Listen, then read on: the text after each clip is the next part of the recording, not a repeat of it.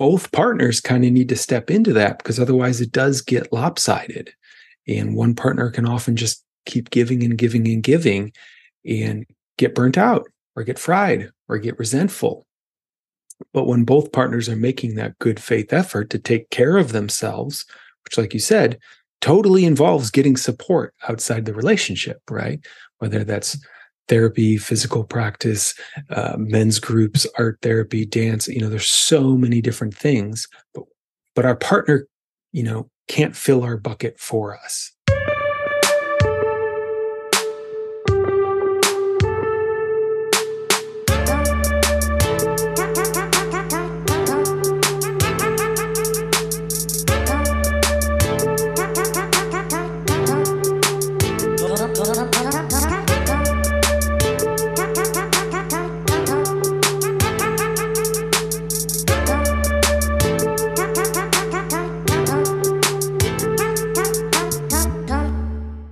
Hi, everybody. Welcome back to another episode with Jason. Always love these ones. Thanks for being with us. Yeah, glad to be back. So today we're talking about something that's a bit sensitive, but it is a trend that has come up, I would say, for both of us in our love relationships and many, many of our clients. And this is what happens when your partner is dysregulated. And we're going to talk about regulation a lot this episode. So I think it might be worth just touching on what do we mean when we say regulated and what do we mean when we say dysregulated. So maybe we could start there. Would you like to just bring us in on what those two terms are talking about? Yeah, this is a big topic, obviously. There's lots of different frames for this, but just at a nervous system level, regulated is when we're relaxed and present and open for connection in a lot of ways. Our heart rate tends to be lower. Our breathing tends to be deeper. And usually we're present in the moment, something we talk about a lot. When we're dysregulated, oftentimes we're either kind of on one of two poles. One, just kind of shut down and turned off in a sense, not really any energy, not any engagement. The other would be too wound up. So actually anxious or highly reactive and energetic in a sense, but often in a state of kind of rumination, higher heart rate, kind of panicky is another way to think about it. And we can see this, at least I can see this obviously a lot as a parent with a child, of when they're just like too tired or they've been too stimulated. It's kind of everything that might normally work doesn't work. Types of conversations or routines. It's just like nothing's working, and there's high levels of frustration or emotion that are dysregulated. Point to signs of dysregulation. Versus, when my child is regulated, yeah, we can have conversations. They're open for connection, able to follow routine and tasks and order and whatnot. And that same process, shows up for us as adults. That was a great overview. And I love that you brought a child into it, because she's, I think, 3. She's kind of 3 turning 4 at this point. So it's really obvious. It's very obvious, right? Big emotion, big tantrums, big frustration, big meltdown, a lot of just emoting and output. When we grow up and we become adults, it doesn't necessarily look that obvious, but dysregulation can look like irritability, snapping, being short, anxious, freaking out. Like the normal words that we use for this state are just like, I'm freaking out, I'm not okay, or I'm kind of in freeze, right? Like I'm depressed, I'm down, I'm withdrawn, I'm moody, I'm just not really okay. And I think it's normal and important to say that it is normal for us to go in and out of states of regulation and dysregulation. So nobody is regulated all the time. It's just not possible because life is hard. Life is hard and modern life is hard. I saw a meme the other day that said, we do things now that it used to take tens to hundreds of people to do all by ourselves and then wonder why we're so tired. So we live very isolated lives now. And so we're doing everything ourselves. This includes, things like childcare, but also just cooking and cleaning for yourself, right? Like when you don't have any help and you have one of those days where you're like, I'm just tired. Like I don't have the energy in me. And then you eat unhealthy food because you order in and then it affects your body and then you're more dysregulated.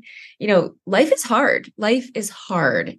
So we're not saying, it's a problem if your partner is dysregulated sometimes, but we are going to be talking on this episode about what happens if your partner is dysregulated a lot, like they are frequently dysregulated and they perhaps rely on you for emotional regulation, for regulating. This is a pattern that we see a lot and one that you've sort of lived, you've had experience here. And I'm curious if we can start maybe with your experience of what that was like to be with a partner who was pretty dysregulated a lot of the time. Like, what was your experience like there? Yeah, I think what's key here is like sometimes we talk about this is a dosage thing. So I do just want to say first and foremost, one of the greatest resources we have with each other in relationship is the ability to co-regulate. It's like one of the actual benefits. And why do you put all this time and energy into creating, a we? It's for this, because suddenly it's like, oh, okay, our nervous system can kind of take on more in the world. But what we're talking about here is when it becomes a little more lopsided or uneven, or there's just challenge in that. And another thing I just want to sneak in there is the thing about regulation and dysregulation is it's kind of like being sick and not sick, right? When you're not sick, you like part of what feels good is you're not feeling sick, right? And then you feel sick and you're like, wow, oh my God, I'm gonna be so happy, be so grateful next time I'm not sick. And then when you're not sick, you're just like, you don't think about it, right? Regulation's kind of like that. There's just like I'm here, I'm available, right? And when we're dysregulated, it feels really intense. And it's that contrast that is often, I think, the most obvious to see. But yeah, I had a partner who suffered an autoimmune disorder and, was pretty newly diagnosed when we first met. So she hadn't quite learned how to live with it herself yet. And we were both kind of a little bit more introverted. And so a lot of that fell on me, just in terms of when she was feeling down, she needed a lot of support and attention from me, in terms of like sometimes literally being in intense physical pain. And the problem we started to hit was when I was also dysregulated. So if I was exhausted or didn't have the energy to kind of show up or be present for her, that caused a lot of conflict because she didn't quite have a network yet at that time to get support outside of me. I strongly encouraged it, but it was something that was, still in process for her. And that would cause us both pain then, because then there was both the pain of, what she was actually going through, but then the pain of also feeling rejected because I needed to take space. And I think that was a big one in that sense. And there were times that I was not doing a great job of taking care of myself. I've shared bunches of those stories on here. And so I wasn't actually often even able to show up with full presence and energy and attention to really connect with her, which then added another layer of discomfort between us and dysregulation. Thank you for speaking to that. One of the things that I heard was it sort of kind of worked when you were when you were regulated, when you were resourced. It broke down when you weren't. And that's, I think, something that we see a lot, that I've witnessed in our men who are in these kinds of relationships, is it sort of kind of works when they are resourced and they can be that support that she's wanting, and they can show up well, and they can, be there to help her regulate.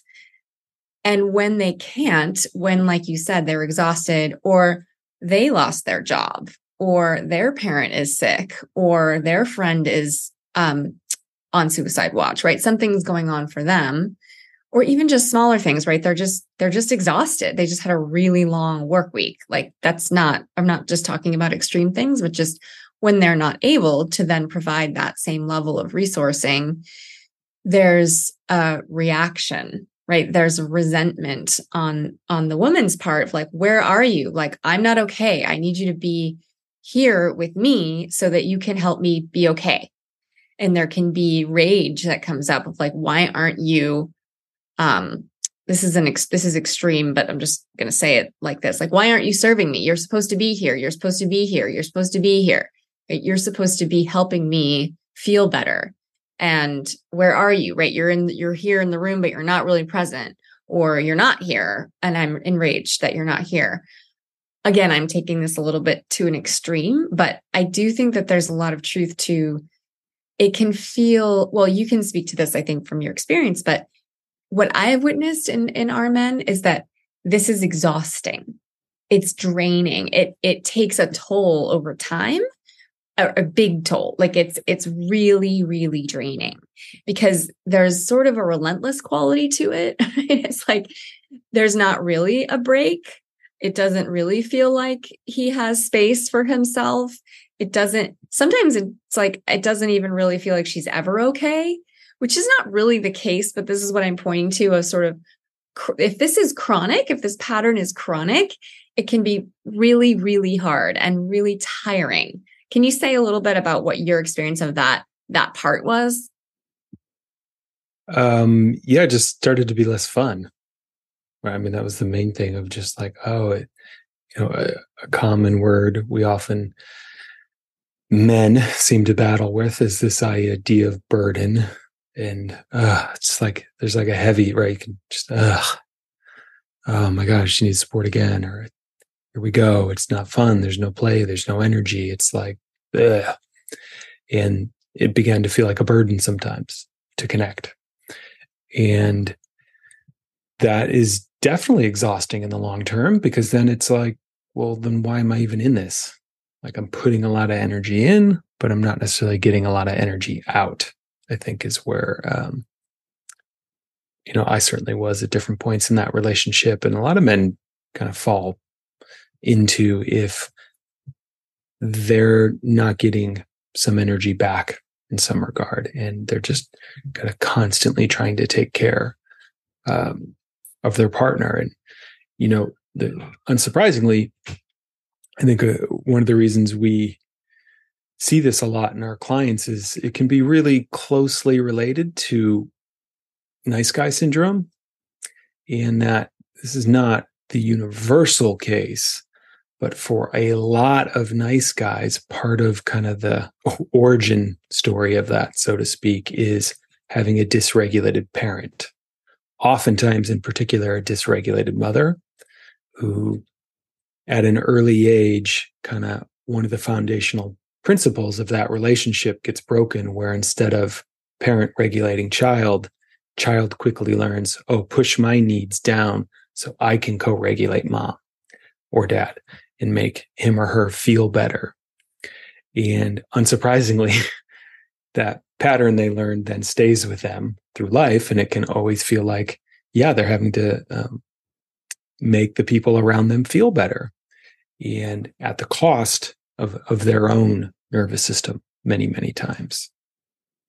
Yeah. And that's the part that I want to talk about, because this is a sensitive topic. This is a really sensitive topic. And I think, a good woman to speak from this place, because I would say that I have had trouble regulating over the course of my life. So I've not been a sort of steady sort of, what do they call it? Like a steady Eddie. Like Mm-hmm. I am emotional. I do have big feelings. I have big swings. And it's funny because I want to be very clear that we're not in this episode, we are not saying that anyone needs to be any different than they actually are. That is not what we're saying. And I don't feel like I need to be different than I am.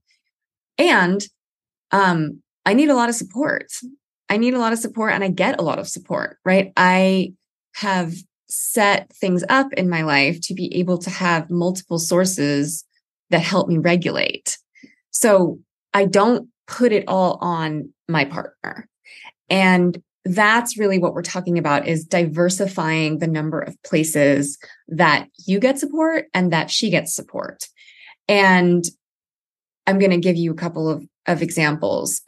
One of the places I get support from is my close friends, and I keep in pretty close contact with them. And so I'm processing what's going on in my life and in my relationship with my close friends. I also get somatic therapy on a weekly basis. I use exercise to regulate. That's one of my strategies. I live in a house with other people. I have housemates. I have spent a lot of time and energy and attention on co-living environments throughout the course of my life, because when I live with people, I am more regulated. When I see people on a regular basis, and it's easy, right? I don't have to fight to see them. I don't have to cross town. I don't have to see if they're available, right? I don't have to kind of make a big effort. I am more regulated. So again, the ways that we live in modern culture actually tend to have us more dysregulated, not less. We used to live in environments where we were embedded in community. We were embedded in it. We were part of it. It was part of us. We were part of it. So we were doing things like helping the kids, even if they weren't our kids, we were helping children, which gives you a sense of value and purpose in the world, right? You're doing something for someone. We were helping the elderly. There was community around all the time, and we were part of it. And that helps us to co-regulate. We are social animals. We are the same as, monkeys and dolphins and other pod-based groups. And yet many of us are living these isolated lives. So it's inherently harder for all of us to regulate. And so if you imagine a couple and both of them work from home, or even just one works from home, and it's the only person they're seeing a lot, it's really easy to become codependent. And so I'm just pointing it out to say that this is a big part of the equation, and a big part of how I have learned to regulate is co-living, right? Living with other people, being around other people on a very, very regular basis, particularly as an extrovert. I need a lot of interaction. I need a lot of attention to feel good, to feel okay, to feel regulated. So part of what's awkward about this is that a lot of our men, and I appreciate you saying that about, the history, or sort of like often the backdrop of this is that a man grew up in a home where there was a parent that he was regulating, that he was helping to regulate. And so he was pushing his needs down.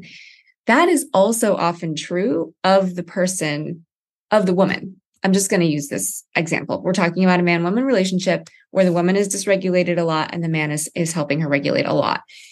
The woman often also comes from that background, and she has her own, story and her own situation. I know that's very true for me, as my mother was very dysregulated and volatile, and I did everything I could to make sure she was okay. And frankly, try to preempt her upset. So I'd clean the house. I would, I trained in hypervigilance. And I think a lot of these women are my archetype, right? They are also hypervigilant, which, if you haven't heard that as a term, is kind of like I'm sort of always on guard, right? I'm always tracking, particularly the emotional states of people around me. Are they okay? Am I okay in their eyes? That kind of thing. And sometimes when I get dysregulated, I'll get really annoyed at the environment. Why isn't the bathroom clean? Why did this person leave a dish out? I get, irritated, angry. And I have to sort of keep myself in check around that. And, I think there's a lot of value to understanding the reasons for this, like why we become this way. And I also want to be really clear that I have become much more regulated over the years. So as we do personal growth work, as we do somatic therapy, I guess I just want to say it fucking works. There is a reason to invest in this, right? In nervous system regulation. And I would also say I do practices like morning yoga and exercise in the morning. I do my version of spiritual prayer. I don't love the word prayer, but spiritual grounding work in the evenings, right? I do things to kind of help myself regulate during the day and during the evenings. And I cultivate that practice. So it takes a lot actually to be a regulated human being. I guess that's what I want to say is it isn't like, oh, just do a few things. It doesn't work like that, but it can be done.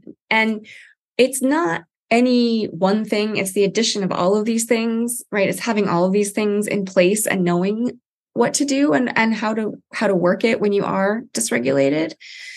And like I said, it flows in and out. It's not like there's this goal of just like being happy all the time. That is not what we're talking about.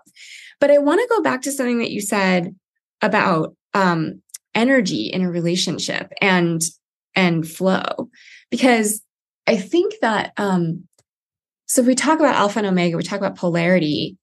One of the gifts of omega is flow, is energy, is vivaciousness, is vitality, is sparkle, is just sort of like, we say that alpha is the banks of the river and omega is the water. It's the rushing water. It's exciting. It's flowing. It's music. It's dance. It's, and we all have both alpha and omega.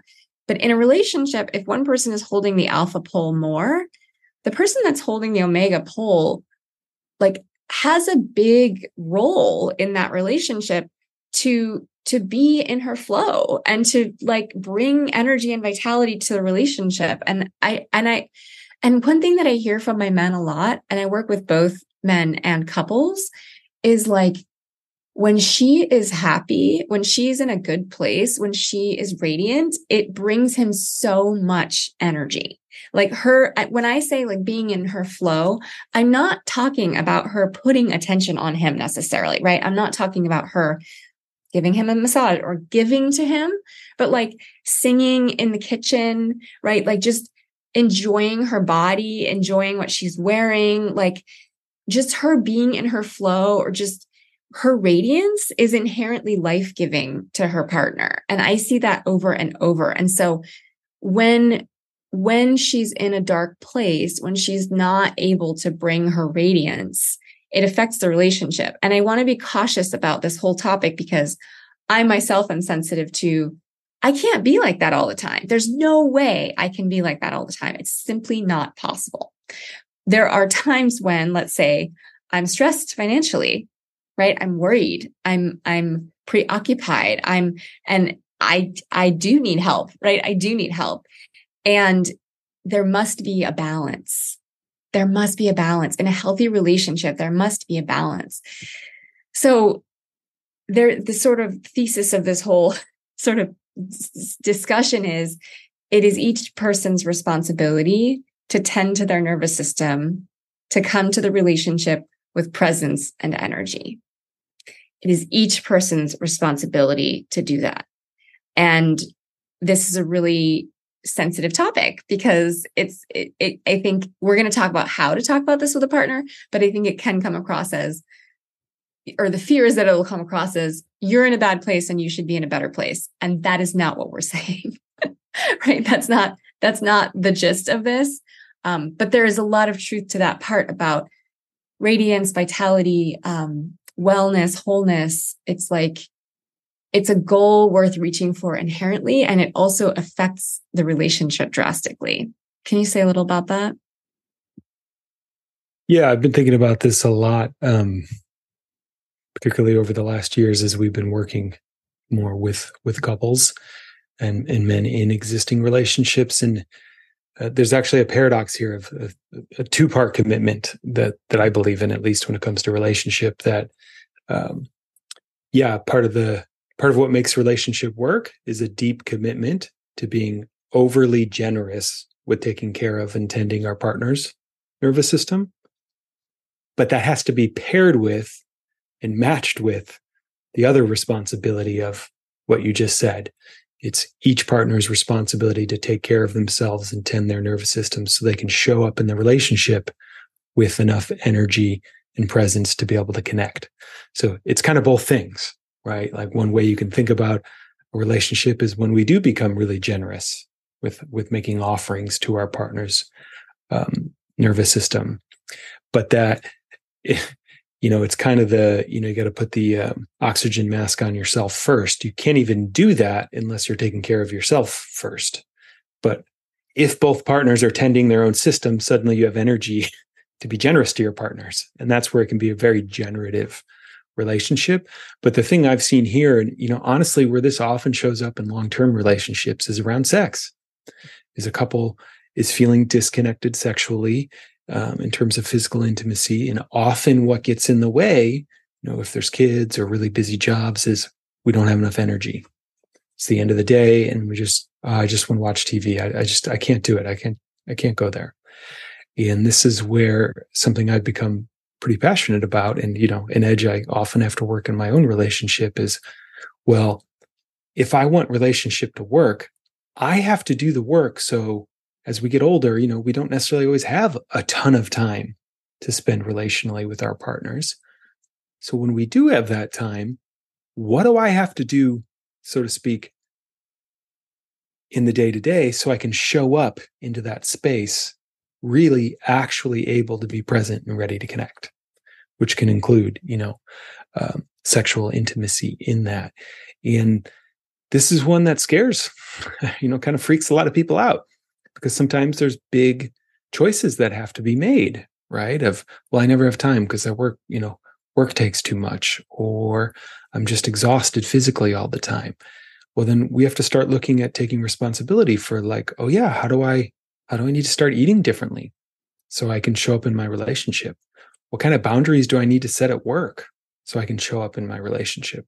How do I actually have to structure my life differently to be able to show up and actually be available? I think that's the word I was looking for, is to actually be available to connect and relate to our partner.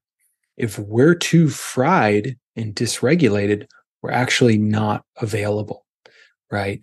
Dysregulated, in other ways you can think about that is shut down, freeze, collapse, or just on edge, right? I think that you were talking about that. There's that hyper vigilant, I'm on edge, and you can feel it when someone's on edge, and they're not actually present in the room in the same way. They're looking into the future or ruminating about the past, but they're not actually right there. And so this responsibility of, well, if I want my relationship to work, it's up to me to take care of myself so that I can show up in the relationship available to connect, available to have interactions emotionally or physically. And that crosses a huge spectrum of taking care of ourselves physically, emotionally, and even spiritually. And both partners kind of need to step into that, because otherwise it does get lopsided. And one partner can often just keep giving and giving and giving and get burnt out or get fried or get resentful. But when both partners are making that good faith effort to take care of themselves, which, like you said, totally involves getting support outside the relationship, right? Whether that's therapy, physical practice, men's groups, art therapy, dance, there's so many different things, but our partner, can't fill our bucket for us. Like they ultimately can't. They can kind of top it off, but there's got to be something in the bucket. Otherwise it doesn't really work. Yeah, I want to kind of highlight this part about getting outside support. So somatic therapy, everyone knows I'm a huge fan. And one of the reasons that I am a huge fan is because it can help us discharge a lot of stuck energy quickly if you're getting the right kind of somatic therapy. Jason and I both get network spinal analysis, which is a form of somatic therapy that is heavily evidence-based. EMDR, somatic therapies are abound. I will drop in the show notes for this episode, the episode that we did entirely about somatic therapy, coaching, like our program, places like our program, coaching, therapy. When I say therapy, I mean talk therapy can also be very regulating for a lot of people. Workshops, leaning into personal growth work, essentially, right? Leaning in. Breath work is another way of discharging old stuck energy in the body, because the body mind is only going to be able to be as open as it is physiologically. So if you don't have physiological space, then you're not going to be able to be open. What happens a lot is that because we do go in and out of these states, let's say there's a woman who, is dysregulated a lot and has kind of been functioning herself somehow around that. When she finds a partner that can help her regulate, sometimes it can be like, oh, wow, this feels a lot better. I'm getting the support that I've never gotten, or that I've never gotten in this way. And so now this is the one place that I go, right? I know this is reliable. I know this works. I get the love and attention and approval that I need. Or even just, physical touch, right, can be very co-regulating. So physical touch, affection, eye gazing is really good. Belly to belly breath. We can get into physiological hacks for those of you that are in relationship around co-regulation. But there can be this reliance, right? This dependence, this reliance on this source of support, right? This becomes my primary source of support. And there's nothing wrong with that. But if it's your sole source of support, that is a problem, right? There needs to be a diversity of that in your life. And again, I want to normalize that we used to live in intergenerational ways. We used to have access to elders. We used to be able to go to others with our burdens, with what we're going through, with our worries, with our concerns, with what's on our heart. There used to be a lot more people available all the time. And now we tend to be quite isolated. And so it's easy to fall into this pattern. I think that's what I want to say is, I think it's very easy to fall into this pattern. And we have to actually be mindful and actually make efforts and take strides to overcome the hurdle of not becoming codependent. It's sort of like in modern life, codependence is easily the default. And so we need to take actions to stay interdependent. And like you said, men's groups and women's circles and things outside the relationship can be a great resource. I would also just say that, this is not a one-sided equation, right? Like I have had partners where they were dysregulated a lot, and that came at a high cost. I'm thinking of one man who trended towards what you were saying of just quite high strung, right? He would ruminate a lot. There was a lot of worry about the future. And so we would spend time together and it would feel like, you're technically here. I mean, I'm seeing your body, but I'm not feeling you with me, right? You're not really here. And it was, it caused distance, right? It created distance in the relationship. And he didn't have a lot of outside resources. He wasn't getting a lot of support outside the relationship. And I started to feel resentful. Like I show up with energy a good amount of the time. And I have invested probably hundreds of thousands of dollars in my own nervous system by this point. I have invested a lot in that because to me, it's one of the most important things in my life. And it does affect me, but it also affects the people around me, right? When I'm regulated versus dysregulated, like it's not that fun to be around me when I'm dysregulated. I'm really, really obvious about it. Like I'm not someone who can hide it very well.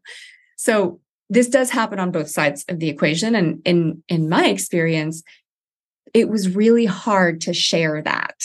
And that's where I want to go next, because I think that's really important. It was really hard for me to find the words and to say, I don't feel as connected to you a lot of the time because you're dysregulated.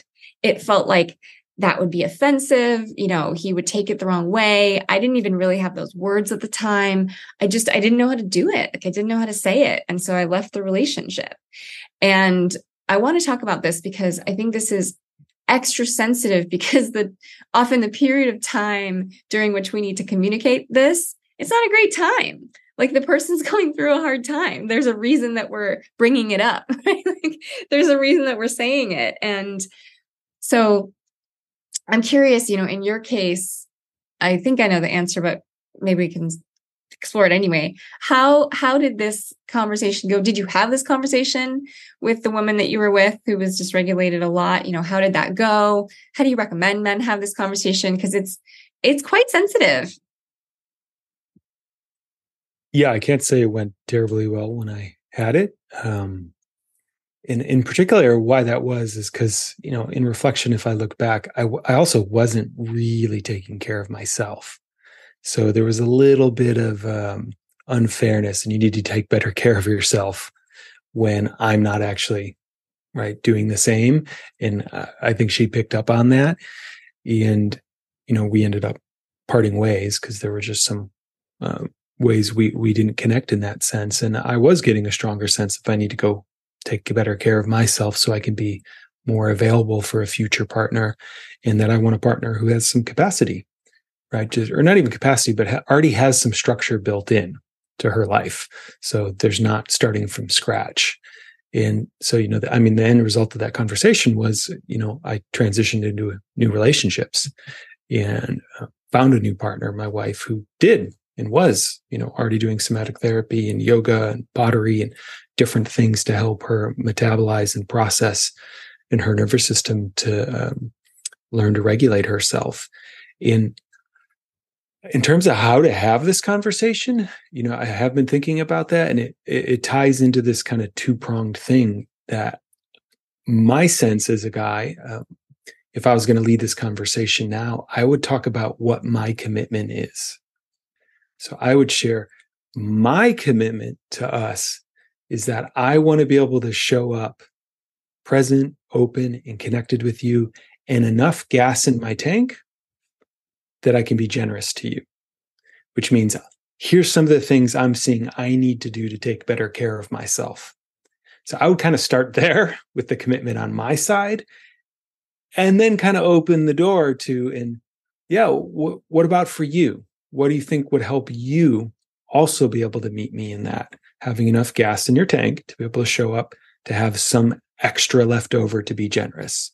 And then that could start a dialogue, right? On what kinds of support do we have? Well, what kind of support do we each have individually? What kind of support do we have us around us as a couple?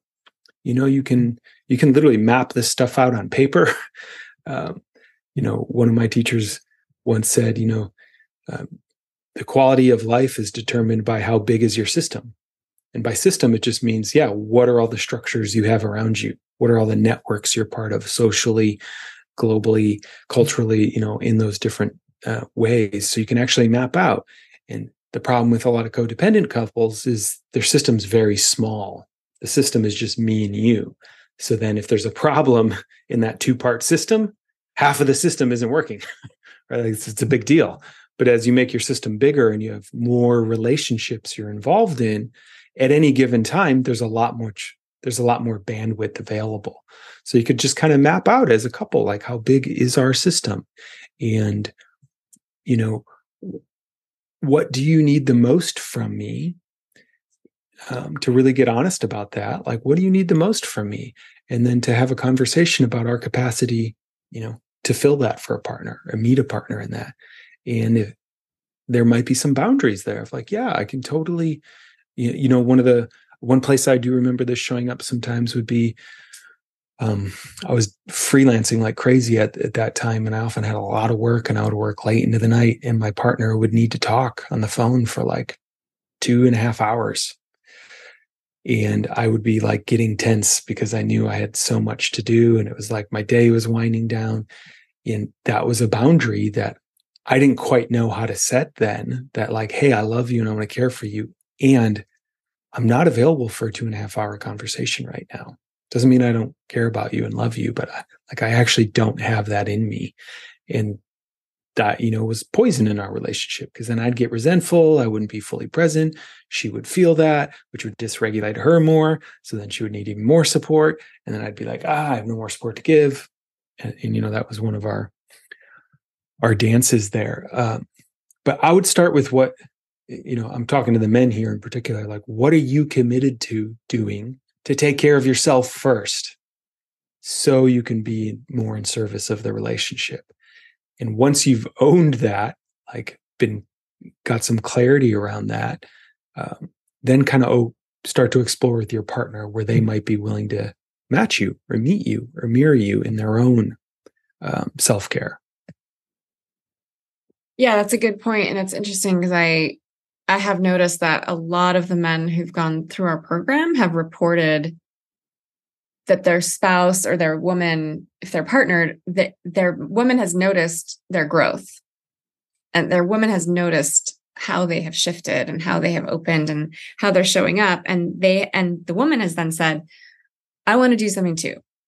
Like, I'm seeing how much you're doing. I want to do something too. That's not always the case. It's not always A equals B, but I have noticed a trend where when you do your work in a meaningful way, sometimes your partner will also lean in that way. So I love that as an intro. And I think it's important to name here that it's also important to include that this would have me feel more secure in our connection, right? You having outside support would have me feel more secure in our connection, because that's, I think, something that is often missing on the part of the person who's more dysregulated more of the time, is the effect or the impact on their partner. I think sometimes they're not seeing it or they're not aware of it.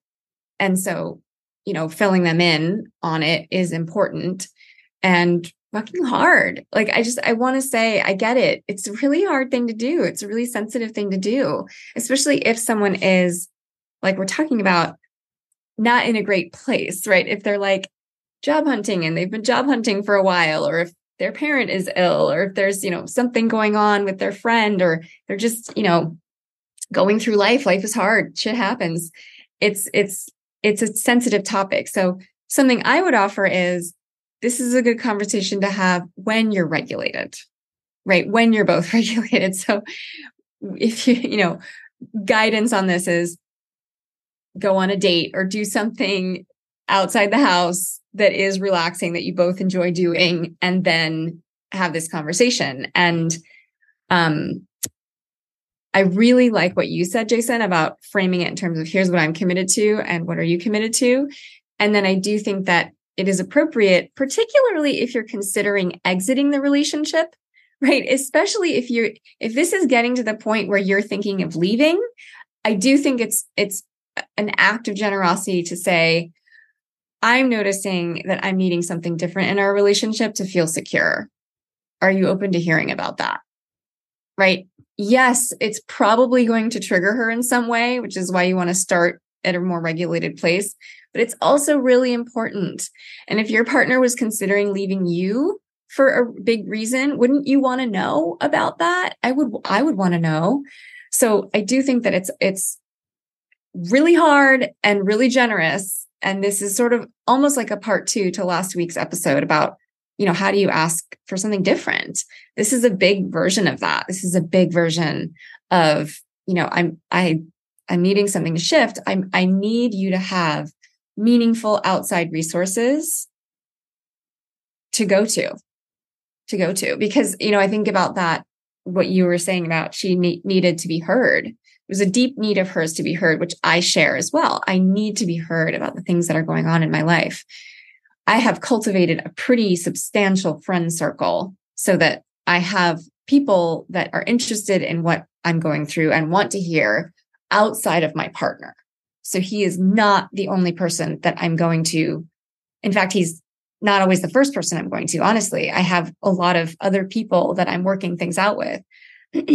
So the solution is not, don't have a 2.5-hour conversation. It's, I'm available sometimes, and I need you to have other people to have that 2.5 hour conversation with. So it's adding energy, adding support into the system, not you should have fewer needs. The message is not you should be different, or you should have fewer needs, or you should have fewer emotions. That is not what we're talking about. We're talking about adding more to the equation, adding more to the interdependent web, adding more support in. That's really what we're saying. And, I have been someone who hasn't had a lot of money in the past. So I understand that things like somatic therapy take financial investment. And, like I said, I have invested heavily in that. When a couple is looking at their finances, I think it's important to look at things like this as an investment. This is an investment in our health. This is an investment in our relationship, right? Things like somatic therapy are an investment, not just a cost, frankly. So just another way of looking at that and framing that. Same thing for something like talk therapy. And I understand that it is expensive. It can get expensive, and life is hard. So I guess I just want to say I have a lot of compassion for those of you that are in this position and going through this particular pattern, because it is really challenging and there isn't an easy solution. It's complex and it's important.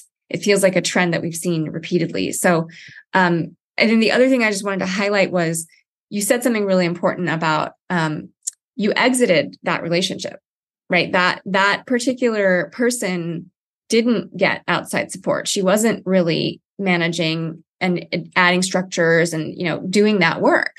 And you left. And then you attracted, from a new level of consciousness, a partner who already had some of those structures in place. And I think that's an important point to make, just as we're, if you're someone who's dating, or as you're listening to this, it's not that your current partner didn't have some of the same issues. It's that she has more resources and more support and help in moving through those issues. Can you speak to that a little bit as a man? Because I remember a man years ago saying, oh, my current girlfriend has all the same issues as my last one. She's just dealing with them. Yeah, just a visual that's been coming to my mind is, if you imagine we each kind of hold a ball of well-being that's kind of consists of our needs. And if it's just me and you, and I'm like, here, hold this, suddenly you're holding all of my well-being. So if you trip or fall or need to go to the bathroom, or you can see, that's a big issue. But as we build the system around us, different people in our lives get to hold different parts of us. And suddenly that's distributed. And I think that's really, what I experienced. And I think what you're speaking to here is, it's not that life's any less stressful. We don't want anyone to have any less needs, like you said. It's, how is that being handled? How big is the system that's being held in? And when we have multiple practices and relationships and people to support us, suddenly all that burden isn't falling on one thing. We're us dudes, we love engineering and schematics. And I always talk about this in terms of like an electrical circuit. You have a single circuit, which is, okay, all the energy has to flow through this single point, which means if this single point goes bad, all the light bulbs on the whole Christmas tree go out, right? The whole thing goes down. But when we have a parallel circuit, many of those can go down, but plenty of there's other pathways that keep things lit up. In our social network, our relationships primarily, whether it's relationships to practices or people or our job or our health, those are those parallel circuits. So the more we have ourselves resourced in that sense, the more no one person has to hold all that. And I think that's a difference that many people feel is, oh, I'm happy to be with you when you're stressed out or hurting. When I can feel you have a network around you, it actually relaxes me, because then it's like, oh, that your well-being isn't solely falling on me. So I'm happy to give you my opinion and talk to you or share with you or, resource you in some way, because I know that I'm not the only avenue there. So there's not all that burden falling on me. And, we're primarily talking about this in terms of, because we're speaking to men here a lot in terms of their partners, but it goes both ways. And there are plenty of women who we've talked to and known and worked with that because their man doesn't have any support around them, they can feel that of like, and this is one of the sticky points I think we often see, that we often talk about, the power of men leading with vulnerability. And then sometimes they do it and the woman's like, whoa, they kind of get freaked out. It's not the vulnerability often that's the problem. It's usually this part, that a man doesn't have enough resource or support around him. So a woman's like, whoa, I don't know what to do with all that. It's like, I literally, I can't handle that all for you. But that as men get resourced in community and connection and learning to take care of their nervous systems and just be, pleasantly present in their bodies and not gripped or agitated or the different thing, or just exhausted like so many men are, can be hard to connect as a woman. And there's plenty of women that, I've talked about this dynamic before, don't want to be a man's mother, right? Like literally, I don't want to have to take care of you in that way. In terms of, if you're not feeling good, the only way you can feel better is through your connection to me. However, if you have a lot of this is the wild thing, right? If you have a lot of connection in your life and you have support, I totally want to shower you with love and praise and like adoration, because I love you and I see how hard you're working. This goes both ways in partnerships. Which is why it's such a big commitment here, in a sense, and why, one of the ways you can assure that you'll attract a different partner moving forward, or can start to change the dynamic in a current relationship, is you take responsibility for your side first. Here's how I could get better at filling my bucket. So I'm not coming to you empty. I'm coming to you with resource to offer and give. And by stepping into that first, you are either going to create a space for your partner to match you in, to step into with you, or you're going to be able to attract a new partner who's really open to doing that. Yes. And I also want to shout out creativity as an outlet and a resource and a way of regulating that humans have used for centuries, basically since the beginning of time. So, you mentioned pottery briefly. I would also throw out guitar, singing, bringing energy through our voice, writing, cooking can be a form of creativity, but whenever we're generating something, we tend to be moving energy through our body. And we talk about this sometimes in our program, the difference between regulating strategies that involve consumption versus creation. So consumption involves, Netflix, games on your phone, porn, food. So things that are coming into the system, things that you're consuming, either visually or in your actual body, versus creating. So again, cooking something interesting or new. Can you think of more one of our guys takes bagpipes, for example. So music, dance, anything where you're being creative with your physical body, or writing, anything where you're creating. Often we forget that in modern life. We have often I see, and myself included, that's not a go-to for us. And I just want to say that is a very powerful regulating strategy, and one that you can bring in that is low cost, right? Where you don't need to, it doesn't involve a practitioner, and it can be part of the suite of things that help you in this regard, to a place to take all of that energy and, angst or whatever it is that you're going through, a place to take it and move it and work with it and massage it and have it be more malleable than sort of stuck in your system, or, oh my God, I have to, have a 2-hour conversation with my partner in order to move this energy. Yeah, totally. Yeah. With both partners, to have some kind of creative outlet to metabolize, right? Another way to regulate is to metabolize, right? Where you take that material and you transform it into something new, and that's so profound and that's so healing. Yeah. And the great thing about art is that then it can serve someone else too. So when you take what you're going through and you create something like a poem or a piece of writing or food, now it's like shareable. There's something generative about, I've taken my pain, I've metabolized it, I've created this song, and now other people hear the song and it's cathartic for them, right? They get something out of it. They're like, oh man, I've been there. Like I felt that lyric. So there's something just inherently connecting about art and creativity and moving energy in that way. So yeah, as we start to wrap up here, if you resonated with this and you are sort of realizing, oh, I actually need more support in my life. I need more structures. I need more to be able to be regulated for my partner. And you're interested in working with us, you can go to evolutionary.men/apply.